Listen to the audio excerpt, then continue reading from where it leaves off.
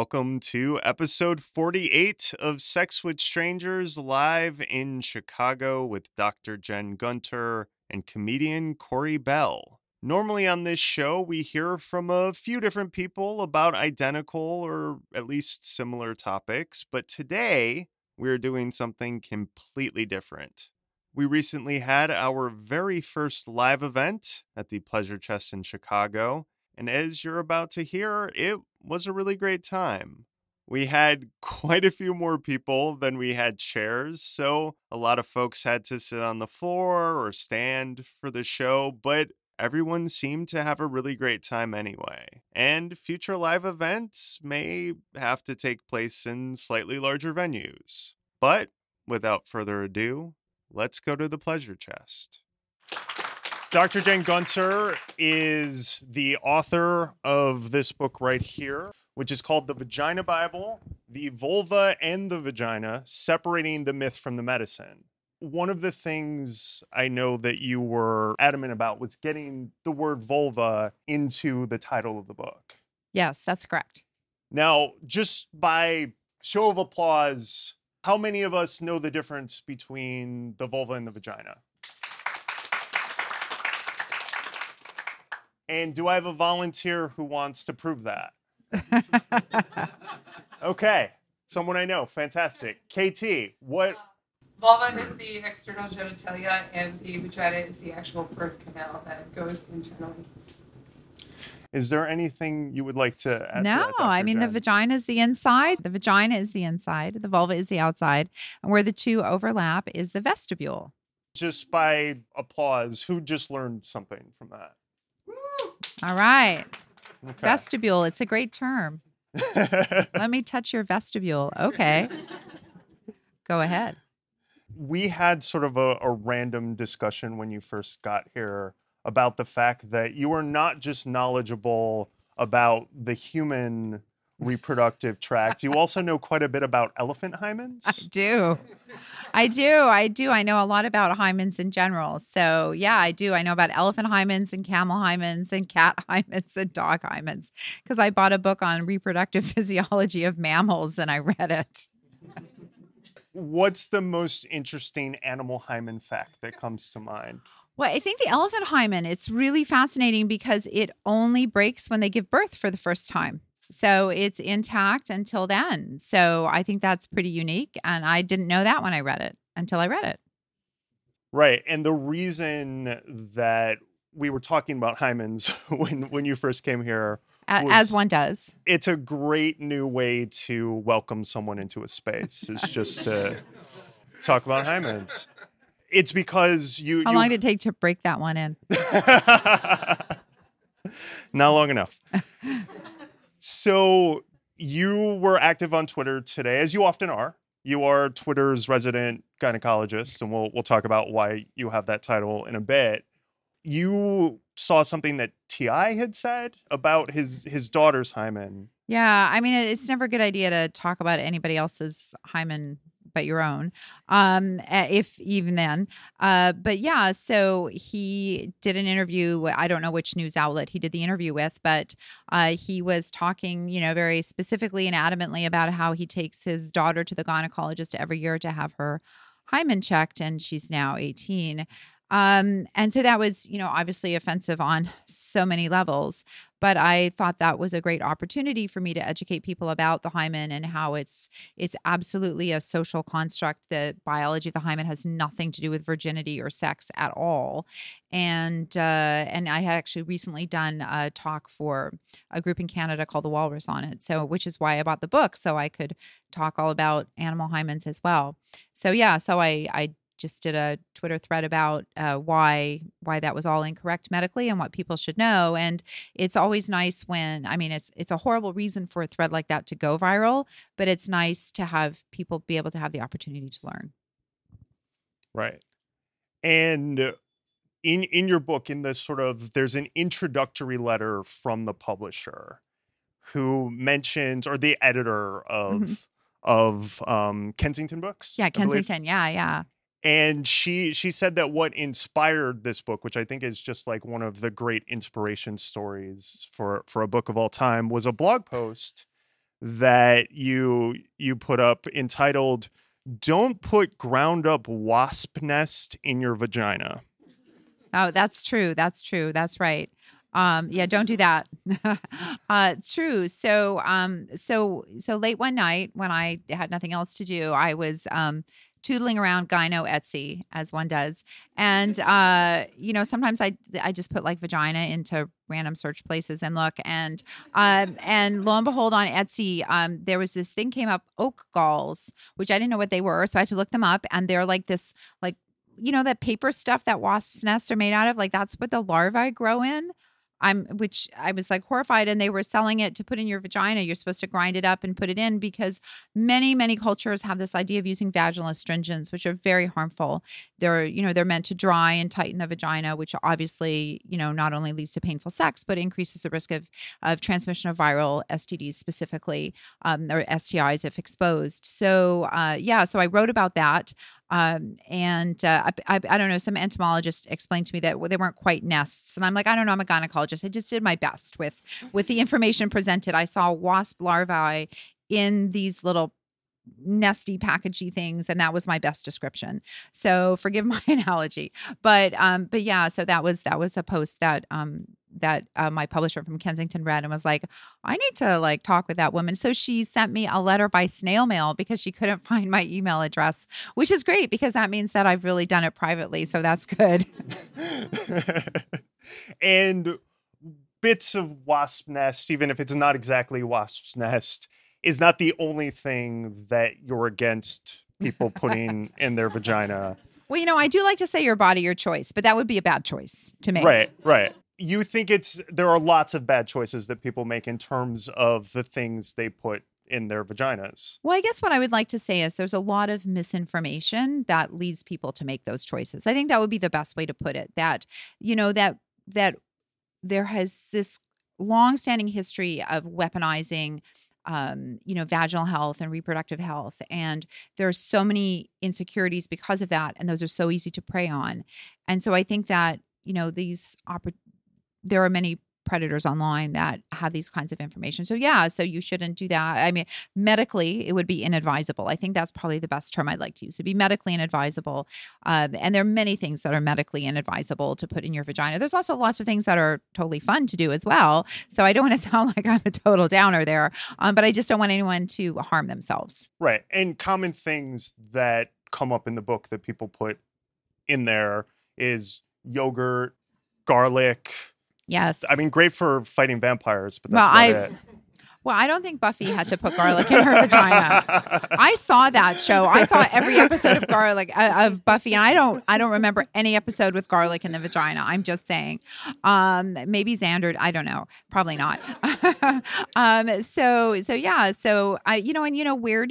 Where does information about garlic and yogurt come from? It's in our bodies ourselves. Right. I know, right? And that everybody's like, what? But you have to put that book in its context, right? Like it was written in the 70s before we had a lot of the information we have now. It was written by people who aren't physicians because physicians weren't stepping up. And, as hard as it is nowadays for people to say the words vagina and vulva in non-sophomoric medical terms, think about how hard it was in the 70s. So it's important to always judge things in context. And that was an appropriate book for the time, but that's not appropriate information now. Right. And towards the top of your list of things you urge people not to put in their vaginas is douche. Oh, douches. Absolutely. The most harmful thing. Douches are like cigarettes for the vagina. They have warning labels just like cigarettes. I know. And then people always say, why do they sell them? Well, they sell cigarettes, don't they? I mean, people aren't always selling things that are good for you. One of the things you write in your book is that even sort of putting water up into your vagina can be harmful. Yeah, absolutely. Even washing your vagina up inside with water increases your risk of catching HIV twofold if exposed. You have to remember that vaginal discharge exists for a reason. And so you don't want to do any efforts to remove it. If you're washing with water, you could strip out the mucus, which is so protective and so important it's like a sort of like a tennis net spread out all over the cells. I think that's the best way to describe it. And it helps to deliver sort of the natural antibacterials and antivirals spirals your body makes. But vaginal discharge itself, so the clumps of cells that are floating around in the vagina, there's this top layer of cells is shed about every 4 hours. And what happens is that's sort of like a decoy in the vagina. So if you get exposed to a virus or bacteria, they want to attach to cells. That's how they harm your body. So they see, the bacteria and virus doesn't know if a cell is attached to you or if it's free floating. So it meets these free floating cells in your vagina, attaches to them, and your body's like, aha, and flushes them out with a discharge. It's sort of like, nature's flypaper.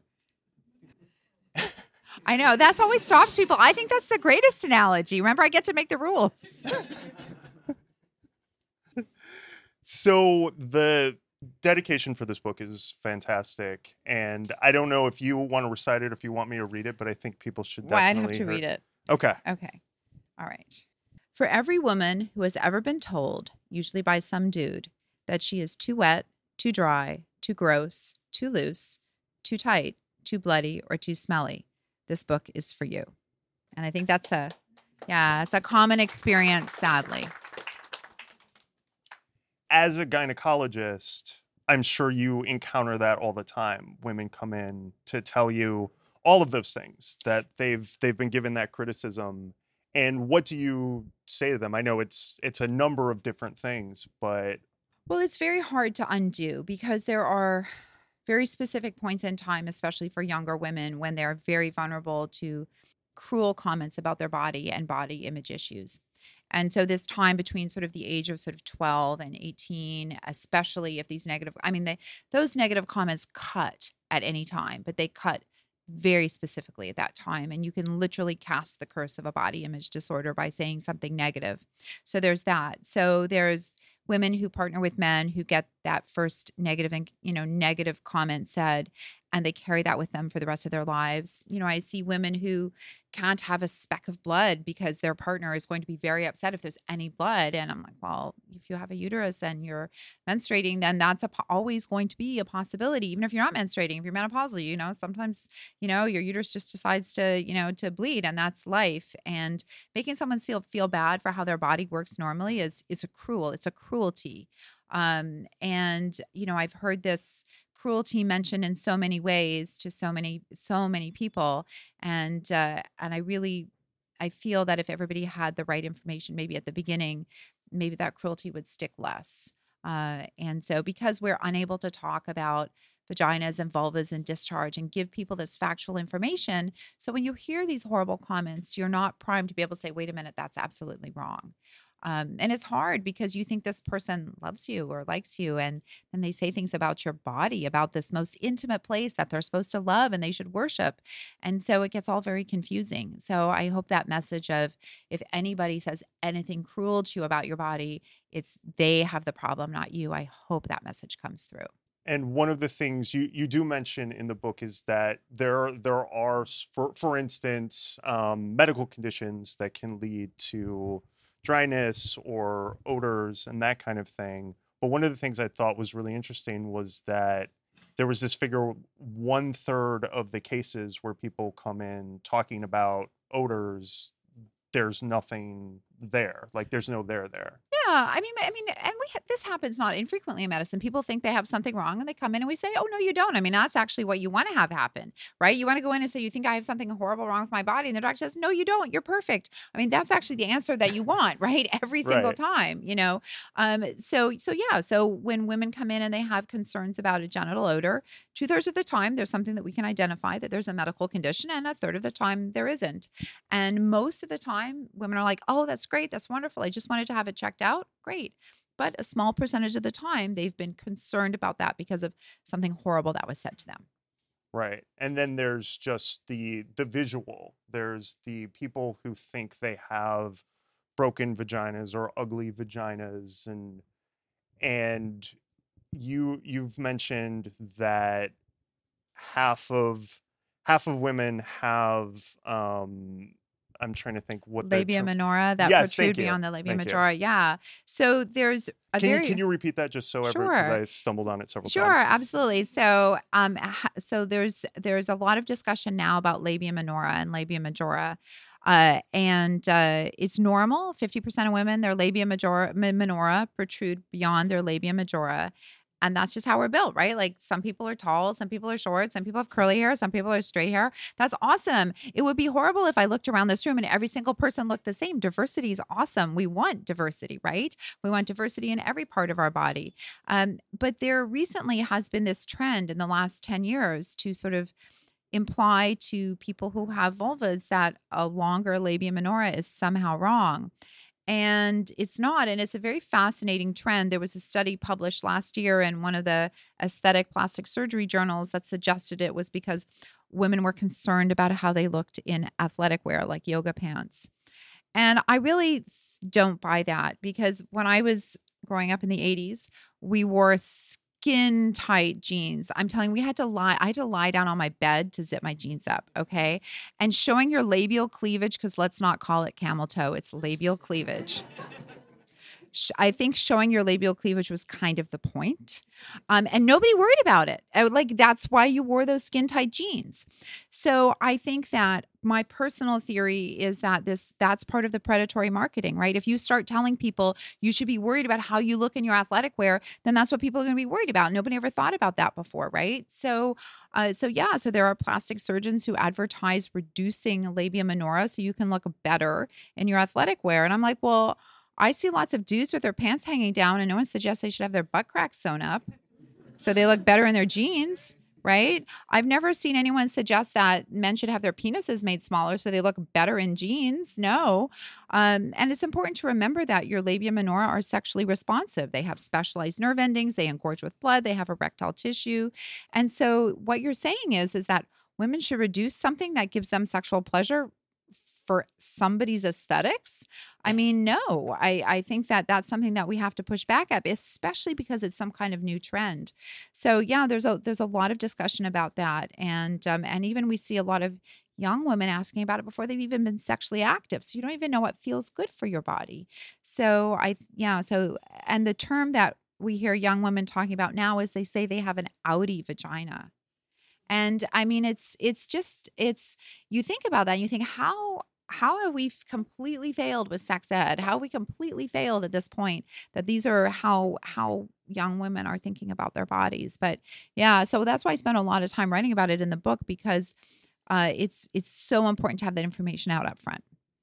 And terms like vaginal rejuvenation are thrown out there. It doesn't really have much of a meaning. No, it doesn't. So in medicine, as in all kinds of marketing, it's very easy to use terms that don't mean anything to push a product, right? Because you can change it. You can change the definition anytime you want to suit your outcome.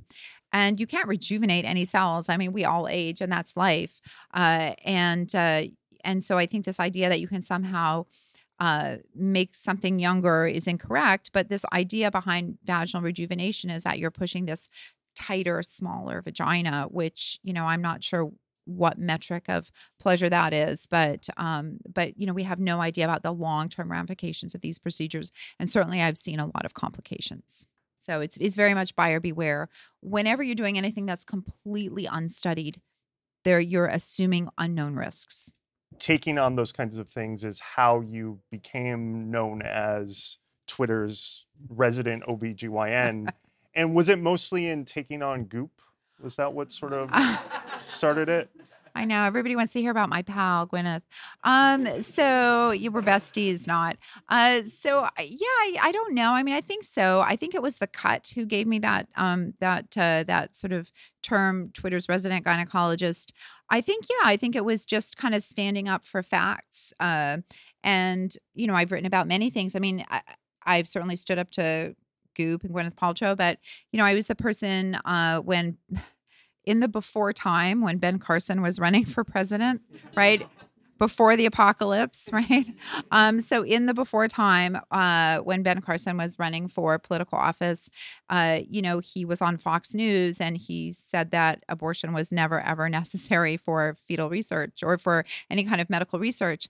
And I thought, wow, I wonder what Dr. Ben Carson's medical CV looks like. Let me just go look that up, because no reporter had ever done that. And because he's a he's a neonatal, or he was a pediatric neurosurgeon. And And I'm like, I'm pretty sure people have studied fetal brains to understand about pediatric neurosurgery. Let me just go look up what Dr. Ben Carson has written. Oh, look, there is an article using 17-week aborted fetuses to study a brain anomaly. Oh, look, who's one of the senior authors? Dr. Ben Carson. I mean, and it took me, some just like regular chick with a blog, to look that up. I mean, why wasn't anyone else doing that? So, I mean, I got a lot of, hate mail over that, but it's important that people know that, people shouldn't be hypocritical, especially physicians. Right. And now this is, sorry to return to Gwyneth, because I know you pivoted right to... I did pivot. I tried. just one of this is the only Gwyneth question I'm gonna do. It's one of the things she recommends is vaginal steaming. Right. I don't think she's actually tried it, though, if you actually see her talk about it. But anyway, yes, she does recommend it. I can neither confirm nor deny. Okay. What is vaginal steaming, and why shouldn't people do it? So the way Gwyneth Paltrow talks about it is you steam over a throne you squat over a throne of steaming herbs like mugwort, which sounds like it's from Hogwarts, right? So mugwort, which is a close relative of ragweed. It sounds a lot less sexy, right? When you say you're going to squat over a steaming pot of ragweed. And that's supposed to clean your uterus. So the thing that's offensive about that, right? Like your uterus doesn't need cleaning. Like I hate to break it to you, Gwyneth, you should have maybe stuck with biology. So, and that is actually one of the oldest sort of myths that's very harmful to women, is that the uterus is filled with toxins and needs to be cleaned, right? That's why women are excluded in many cultures during their periods, where they're told not to come to the kitchen to prepare food. They're excluded from, there's all different ways because of that. And obviously, if menstrual blood were toxic, why would an embryo implant there? It doesn't make any sense at all, but that's how myths, that's the power of mythology, right? Because it's a belief. It's so hard to undo a belief. It's, so the idea of vaginal steaming being a thing, one, it plays off this misogynistic trope. And two, it's just totally biologically incorrect. And three, steam wouldn't get in your vagina anyway. And your vagina is a low oxygen or a no oxygen environment. So it doesn't want any, air that could come up with the steam anyway. So there's all kinds of reasons it's wrong. And obviously, these posts are written just for page clicks so she can sell more pashmina shawls or whatever. Key takeaway, don't steam your vaginas. Right. Steam clams, but not the clam. That was a really bad joke. Sorry. They loved it. You talked about this idea that's prevalent in the culture that the vagina is just this filthy thing that we need to clean and deodorize and all that sort of stuff. And then there's also sort of an infantilizing that happens at the same time, where we have terms like vajayjay out there, which I know you're as a physician, you're not a fan of people using the term vajayjay. Yeah, obviously in the bedroom, call whatever you want, what you want, or on the kitchen counter or wherever you are, right? So call it whatever you want. That's your jam. That's fine. But if you're talking about your body parts in any other way, then I think it's important to use anatomical terms, because if you can't say the words vagina and vulva, the implication is that it's shameful. And where do people go to get information about shameful things? They go to clandestine sources, right? And why should you think your body part is shameful? How is your vagina or vulva any more shameful than your knee or your elbow or your toe or your nose? It's not. And these are medical terms. So I think it's super important to use medical terms. And if vajayjay, I guess, came from Grey's Anatomy. I've never actually seen the show, but what I read was that Shonda Rhimes said that they had an episode where someone was giving birth, and she said, "Stop looking at," with the line she wanted to write was, "Stop looking at my vagina." And the producers felt that the word vagina had been used too many times in the episode. And I started to think, so if someone had injured their knee and needed knee surgery in Grey's Anatomy, would someone have said, "You've said the word knee too many times"? Of course they wouldn't. So I think it's just important to sort of see where these words come from. And many of them are very infantilized, right? Like vajayjay, private parts, lady parts. Just say the words. Nothing bad is going to happen to you. I absolutely promise that. Even if you say it 3 times into the mirror in the dark. That's right. Look, my 16-year-old boys can call it what it is. And if they can do it, anybody can do it. It's got to be interesting to be the 16-year-old son of the Joan of Arc of vaginas, as some people have called you. Was pretty funny. I mean, a couple of years ago, I was wearing this very short skirt, which was totally age inappropriate, so that's why I wore it. And I said, "Oh my God, this is vagina skimming," and my son said, "Mom, that's labia skimming." So that's pretty cool. Another thing I've heard that you do that your sons react like teenagers would react, I guess, is you like to time the length of sex scenes and like Oh Game my of God, they Thrones and hate that kind that. of thing? They absolutely hate that. So it's true. So we were watching Game of Thrones, and first of all, I didn't actually know anything about it. My son said, "I want to watch Game of Thrones." I'm like, "Well, you need to read the books first." He's like, "Okay." So he reads the books. So we're watching the first episode. I'm like, "Is it this rapey in the book?" He's like, "Uh-huh." I'm like, "You weren't going to tell me?" He's like, "Well, you didn't ask me that question." I was like, okay, fair enough. So we watch, and then there's all these scenes where it's like from penetration to orgasm is like 3 seconds, 4 seconds. I'm like, wait a minute. Let's stop, go back. And I'm counting. And they're like, so now like that became a thing where I was, trying to sort of see like how realistic these sex scenes were. And of course, it's like, I think the longest I got was like 4 seconds from penetration to orgasm. So every time I'd stop, they'd be like, "Oh my God, what are you doing? You're not doing that." I'm like, "I am. It's important to know. It takes more than 4 seconds." And so, so we do that. And then also when we go to museums, because when I was writing the book, I didn't realize that that no Greek statues have labia or pubic hair for women, but the men have detailed penises, and you can even see urethras in some and pubic hair. And I was like, wait a minute, that can't be true. So, we're in like, all these museums, and I'm running from Greek statue to Greek statue to look at genitals. And my kids are like, "I found another naked one. Okay, I'm coming. And so we're like, it's sort of, so I think I should do like a museum, like a genital museum tour where we look at we look for pubic hair in paintings and genitals on statues. I think that would be fun. We could drink too. Every time, we have shots. Everybody be like so wasted at the end, but it would be fun. New drinking game. Yeah. I love it. So one of the things you talk about in the book is I think you created the term vagenda. I've never heard it. No, I didn't. Oh, I can't claim that. I would Okay. love to claim it. Some right-wing troll came up with that term. So I know, seriously, but you have to like take the words of your enemies and repurpose them. And so during the election, I'm assuming he's a right-wing troll, said that you shouldn't vote for Hillary because she had a vagenda of manicide. I'm like, yeah, you should be like writing copy for someone. But yeah, vagenda of manicide. So I got vagenda from some right-wing troll who had that up on like, those signs that like churches have where they change it each week. He said vagenda of manicide on that. And I've never forgotten that. So I like to turn the words of my enemies against me. So my best insult ever that I've had was from a Goop fan. So people say horrible things and I don't really care. But they call me the vaginal antichrist. Some awesome graphic designer made me this shirt. This vaginal antichrist is really beautiful. I'm the vaginal antichrist, motherfucker. I hope I can swear in here. It's okay if I swear, right? Yes, absolutely. All right, it's encouraged. Right. Okay. Yes. So that was a really fun sidebar, but what is your vagenda? My vagenda is so every person is empowered about facts about their body. Really. Facts are empowering and they'll set you free. I truly believe in this concept of informed consent. So in medicine, if I want to operate on you, I give you the risks, I give you the benefits, I disclose my biases, and then you decide with your body if that's what you want to do or not. You say, yeah, I want to have that surgery, or no, I don't. And so many times people make choices about their bodies because of uninformed consent. They've been given misinformation online, or they haven't had a bias disclosed for them. And, they've been told something's going to absolutely help them, or you have to be afraid because it's big pharma or whatever reason.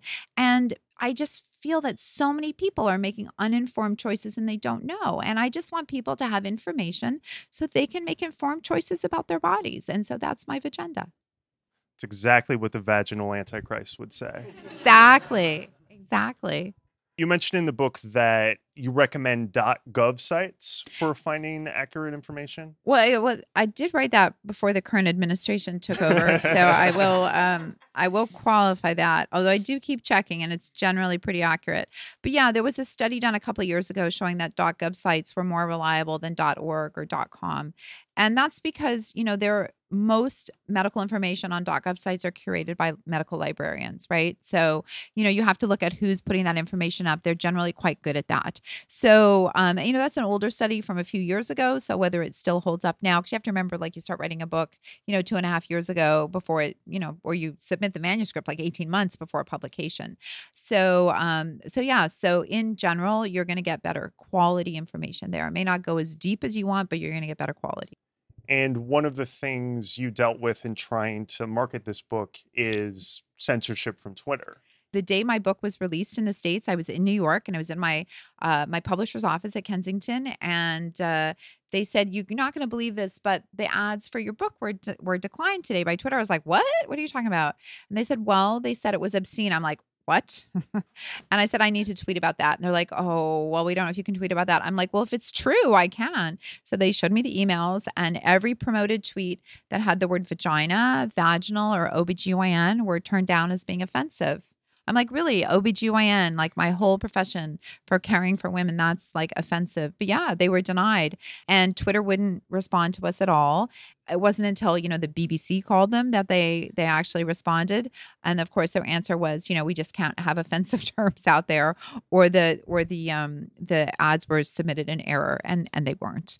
Because when they were resubmitted with those words taken out, they were accepted. Right.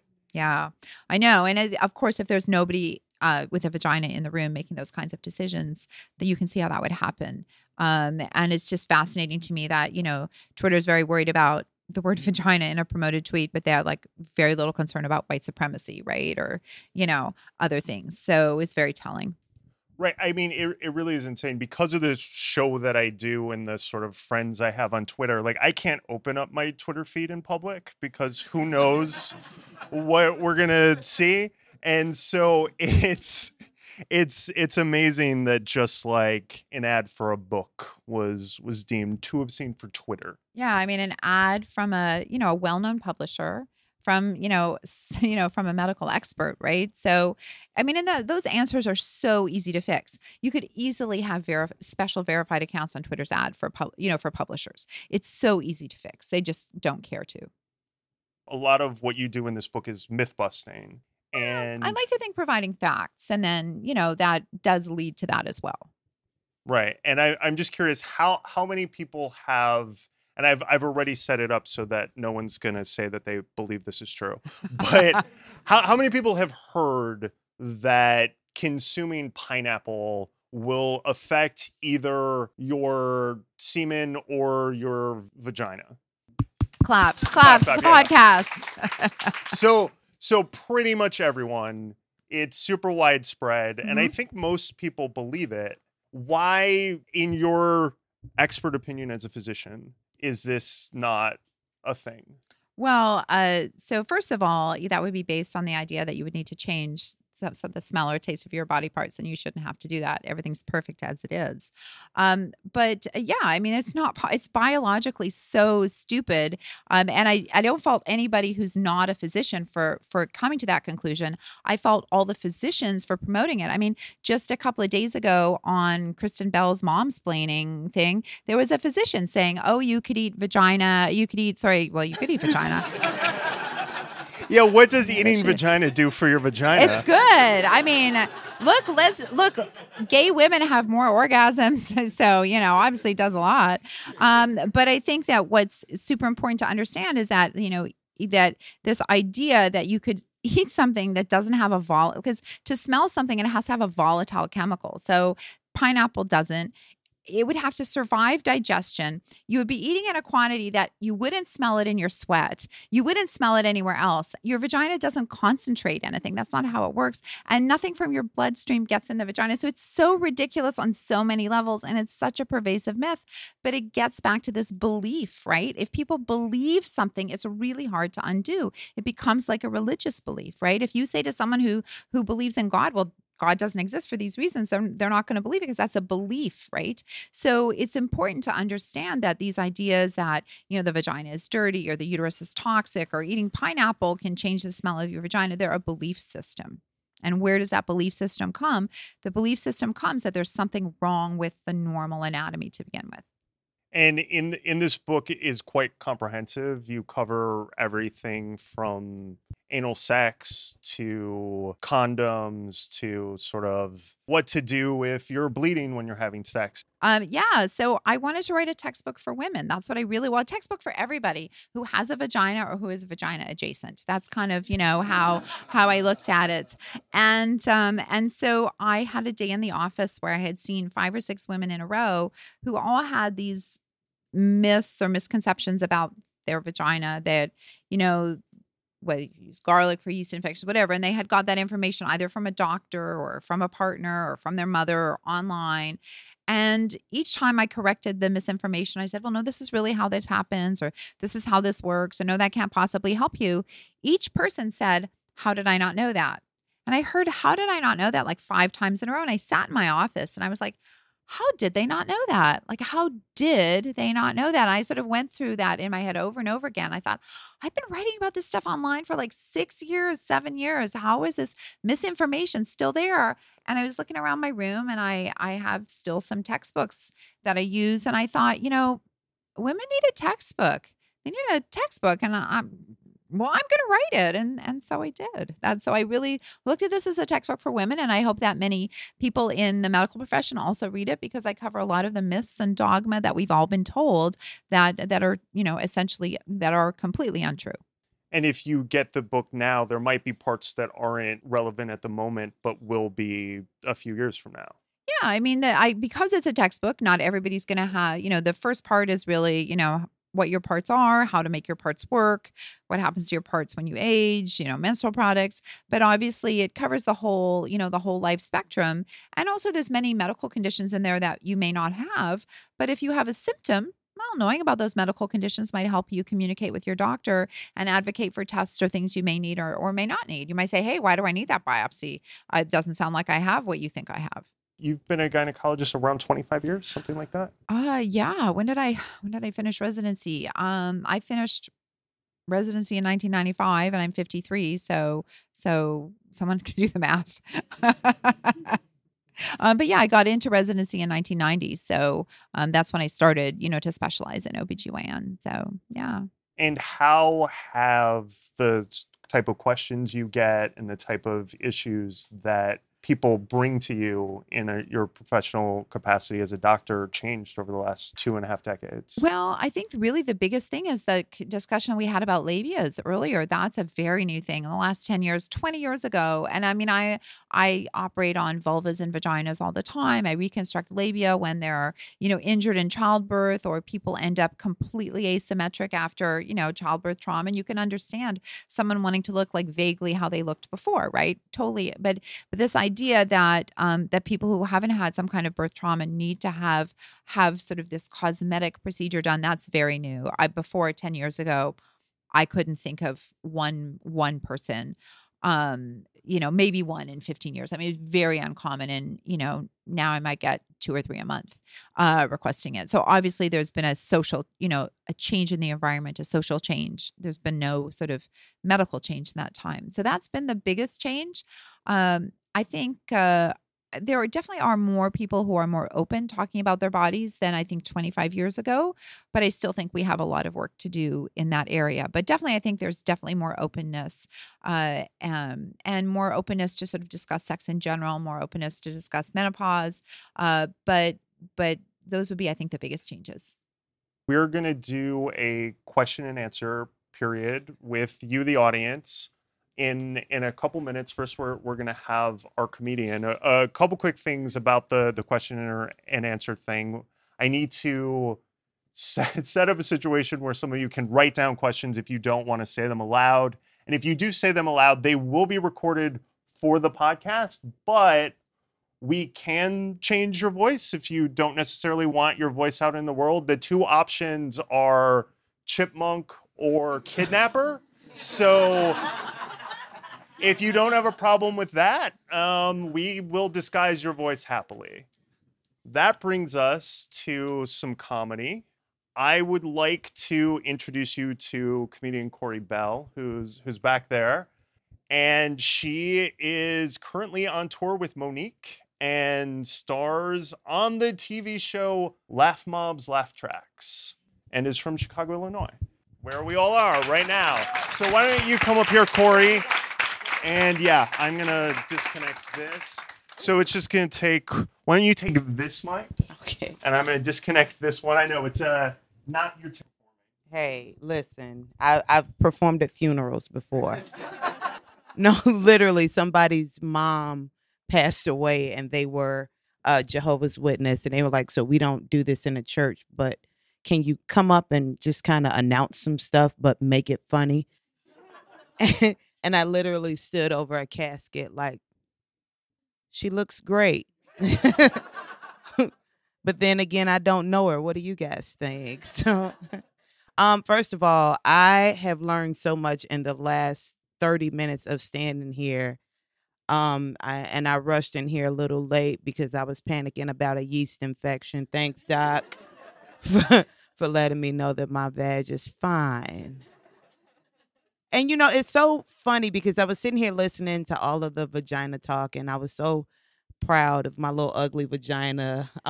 Anybody else think they got an ugly vagina? Don't worry. That's right. Not anymore. Not anymore. My vagina made a comeback. Anybody else? That's right. I was trying to figure out because I'm almost 40. Nobody else? Okay, screw y'all. Yeah. And I found my first gray hair under my arm. Yes, and I freaked the fuck out. And I told my husband, we'll never, ever, ever find out if I have a gray vagina because I'm never not shaving that. Like, I don't want to walk around. If anybody follows me on like Facebook or Instagram or Twitter or Pornhub or RedTube, I'm on all that shit. You'll know that I am a pretty sexy dresser. Most people will never believe that I have 5 children and a grandchild. Somebody went, yes, it's true. Thanks. 5 children, all over 9 pounds, all vaginal, 4 with no drugs. The last one I did cocaine because, listen, no way that kid was supposed to be here. But yeah, I can't be walking around dressing like a 20-year-old with a silver vagina. I'm not ready. Let me say I'm not ready yet. There's nothing wrong with it. I'm just not ready yet. I don't have the hair on my head. I don't want to see it on my bush. The one thing that I see that's dividing women though, it's not the whole vag thing. It's tits. You don't believe it? Watch this. Women with small boobs, make some noise. Where you guys at? Make some noise. Yeah. Okay. Women with large boobs, you guys make some noise. There's probably about 4 women that didn't clap that should have. But I think that boobs are dividing women, and I'm laughing because, like I said, some of us didn't clap. I happen to be, that's so funny now that I'm thinking about it. I plan to be really, really, really famous really soon, and I feel like this podcast will end up on TMZ in a couple years because of all the shit I'm about to tell y'all about myself. Yeah, but like I'm a 40J cup. Somebody said, holy shit. Yes. Yeah. Try that.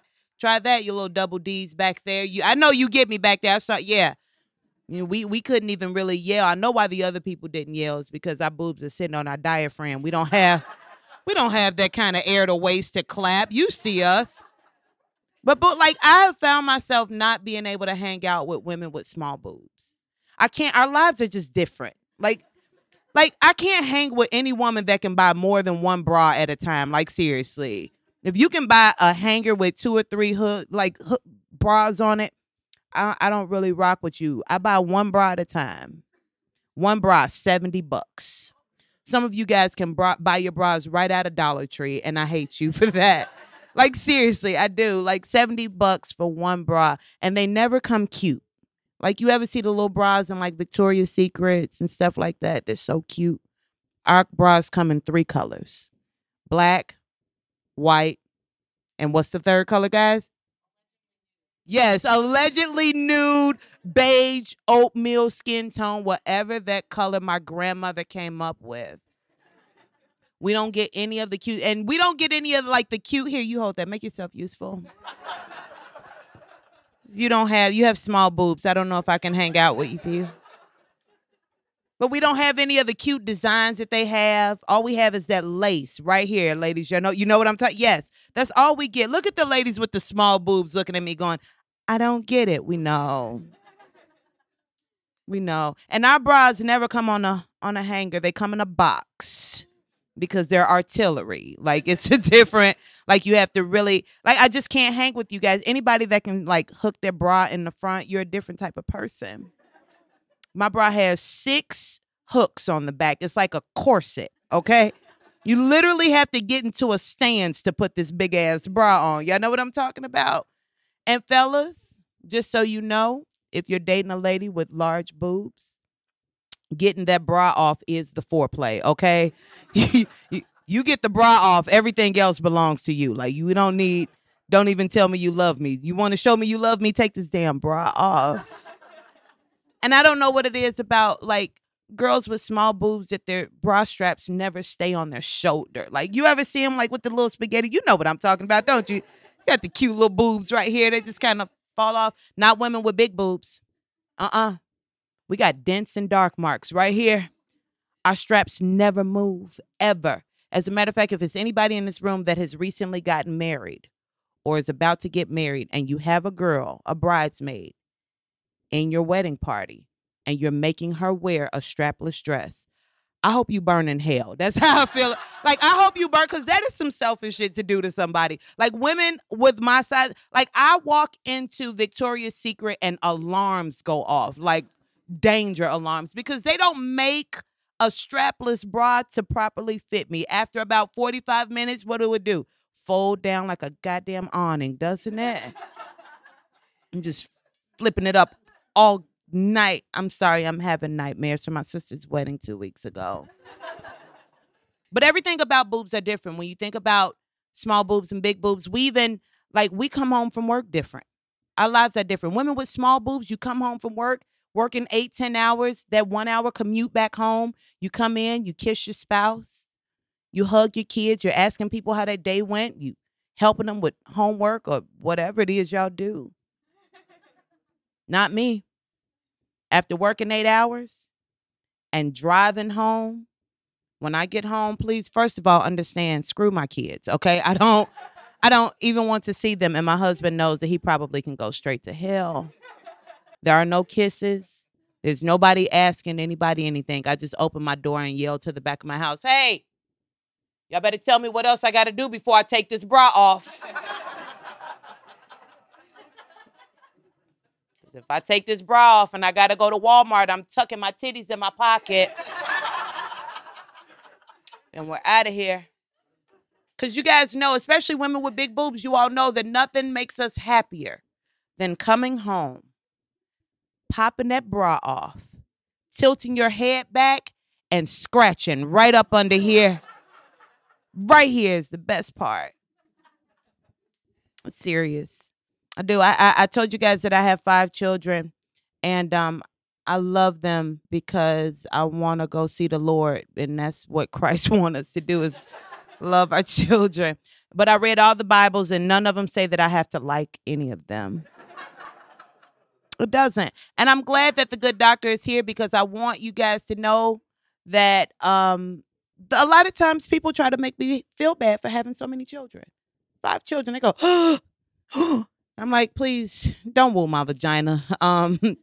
It's actually amazing. That's what 5 kids mean. 5 kids means that my vagina is amazing. If I had to put it into perspective, it's like Disneyland for penises. It's the most magical place on the face of this country. And every year, just like Disneyland, I try to raise the price to keep broke men out of it. Every year, just like Disneyland, some broke man finds a Groupon and finds his way right back in it. I get so proud. Like, there's something about your vagina that women don't understand, that, like, we're the most powerful beings on the face of this planet. Everything starts right here. And at least 5 men rode this ride and couldn't get off. And now I got broke little teddy bears walking around that can't pay for themselves. And now I'm going through this midlife crisis because my daughter decided she wanted to have a baby. I know that you guys think that that makes me a grandmother. Absolutely not. That just means that my daughter had a baby, okay? And my friends are terrible people. My friends are terrible people because they keep going, what is this baby going to call you? Grandma, Nana, Mima. And I tell them all the time, this baby will call me by my first damn name, okay? Because it's not my fucking kid. It's not my kid. Like, seriously, it's not my kid. And the kid can't hold my hand in public either. I don't want people to associate us together. Oh, I try to teach my daughters. My daughters are 23 and 21. And they're both, one just graduated from Southern in Carbondale, goes to Lukey's. Don't worry, I didn't go to college. I just had babies. And my other daughter's in college. They're both in college. And when they were both in college, I would give them all the college rules. And you guys know, if you've ever been to college, there's certain things that you teach your children, like a campus that big, never walk alone, especially at night. Make sure that you guys pair up, walk in a group. It's safer that way. You go to the parties, make sure that no one brings you a drink. You go and get your own drink. You come together, you leave together, right? I also told them that sucking dick will get their rent paid. That's what I told them. I did. And I told them swallowing to get them a house. I said, look, mommy got the biggest house in the cul-de-sac. And I'm working on the empty lot next door. Don't tell your father, though. I am happy that my children are back in school, though. Here's the thing, and you guys know what we just went through with all of our teachers here in Chicago Public School System, so I'm happy to have them back, and I want anybody that works for any school system to know that I believe, especially with having 5 children, that our teachers are so important. They are like the first example of real life superheroes for our children. Absolutely. I mean that from the bottom of my heart. Like, they're amazing. And I knew that they weren't getting their fair share when my first grader brought home his school supply list. That's when I found out. 6 pages, kids in first grade. I went through some of the stuff and I was like, that's normal, that's normal, that's normal. Why do we need 10 boxes of Kleenex? Are you punching these kids in the nose when they get the answer wrong?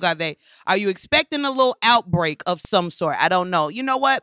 I'll get past that. But I got to the last page. And that's where there were a bunch of starred items. And it's like, if you get these, you can guarantee that you'll pass on to the next grade. And it was like, queen size down comforter set. Preferably in purple.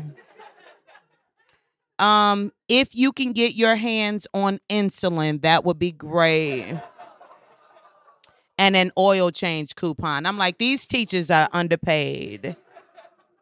But I'm happy that they're back in school because there's certain things that they do at home during the summer that would drive me nuts each and every single day. They would do stuff like wake up. Like, why are you awake? Why are you awake? Don't you know what's sleeping in? It's the summertime. And they would ask me all of these questions, just ridiculous questions like, what's for breakfast? And I'm like, if you were in school right now, what would you be eating? A book. Eat a fucking book. Please feed yourself some knowledge. Do that. Anybody else in here got kids?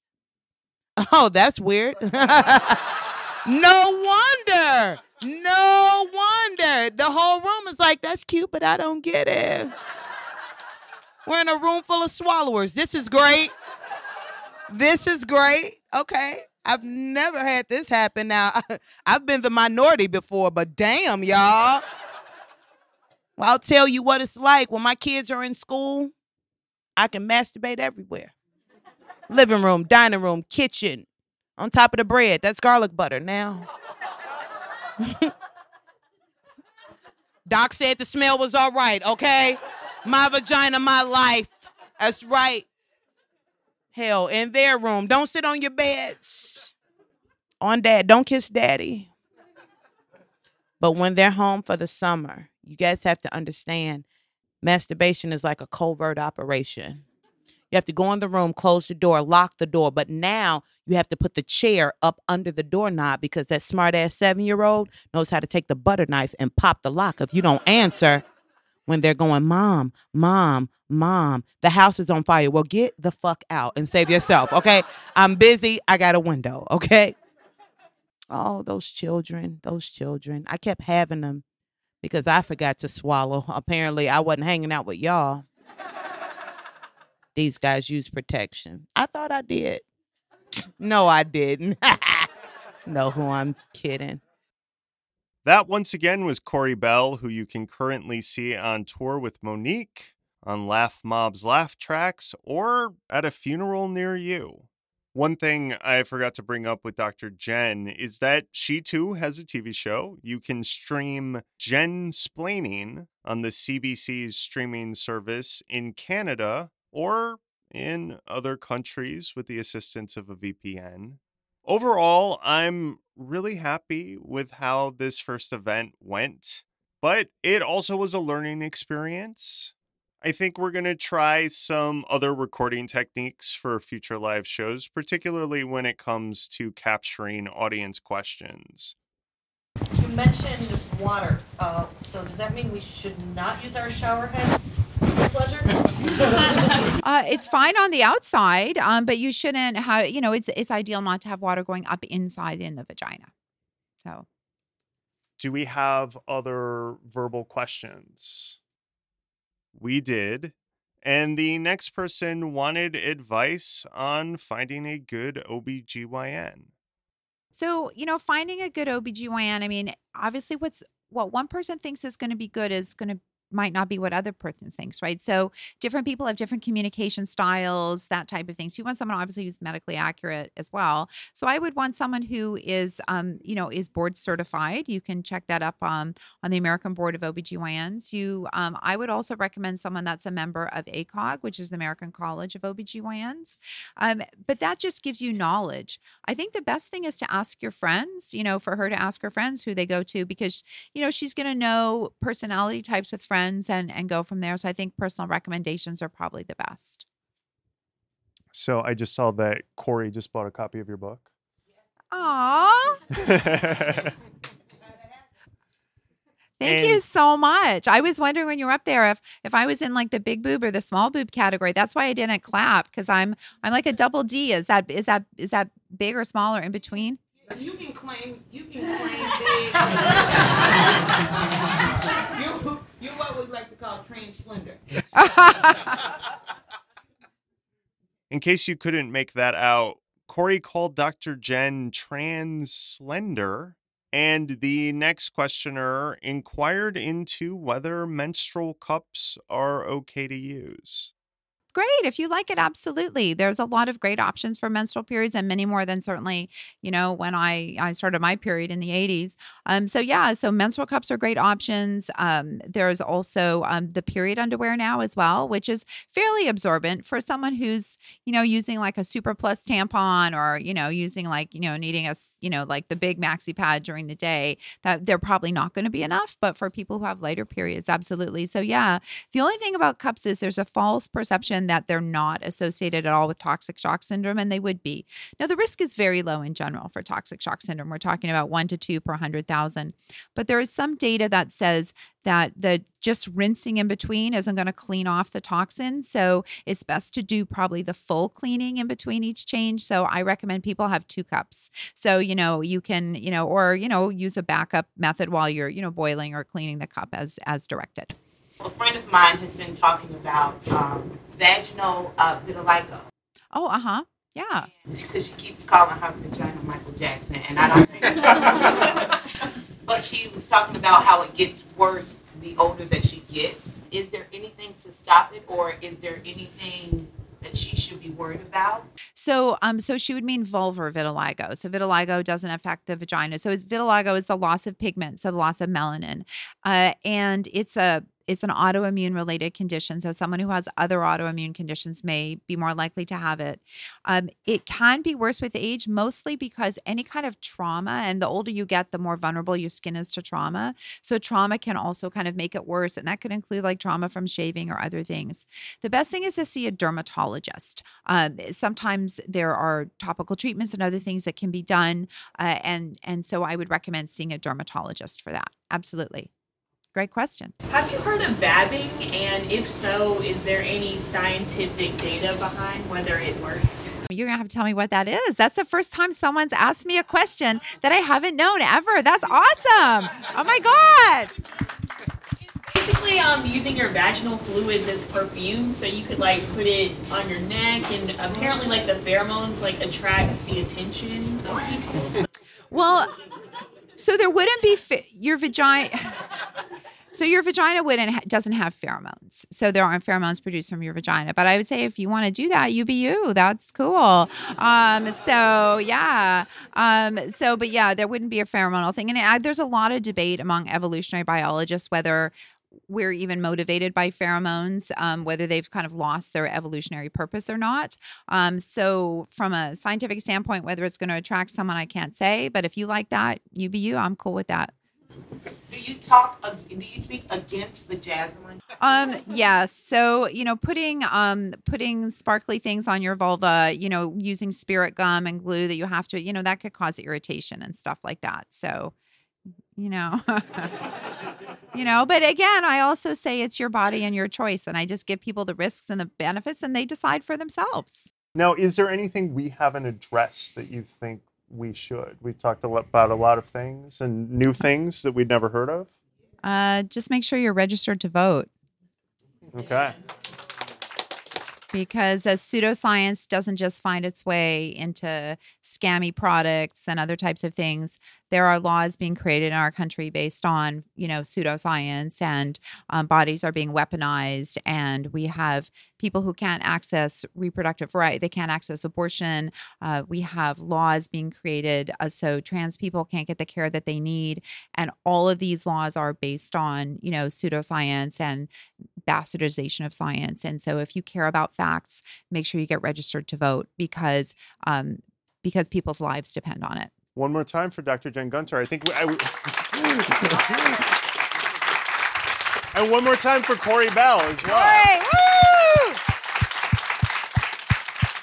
And that was our show.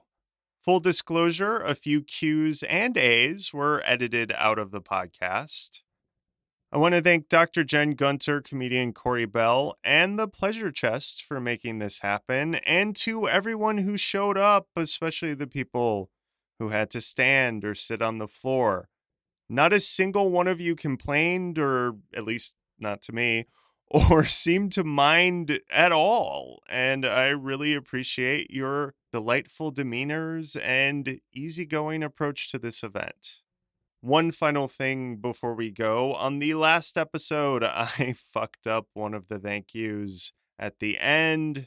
I said thank you, Debo, when I should have said Dido. That's the person's name who helped me with street interviews at Folsom Street Fair.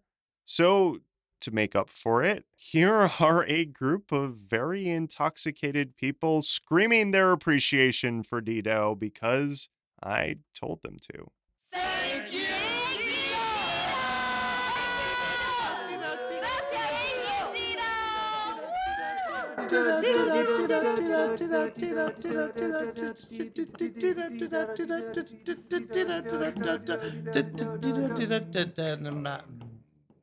Loved it. Thank you, Dido. And of course, special thanks, as always, to Sean Payne and Louis DeMeo for all that you do, and to Ben Jordan the Flashbulb for our theme music. I am also excited about officiating Ben's wedding in just a few days. We will be back soon with a show about the sugar lifestyle, aka the Sugar Bowl. Until then, adios.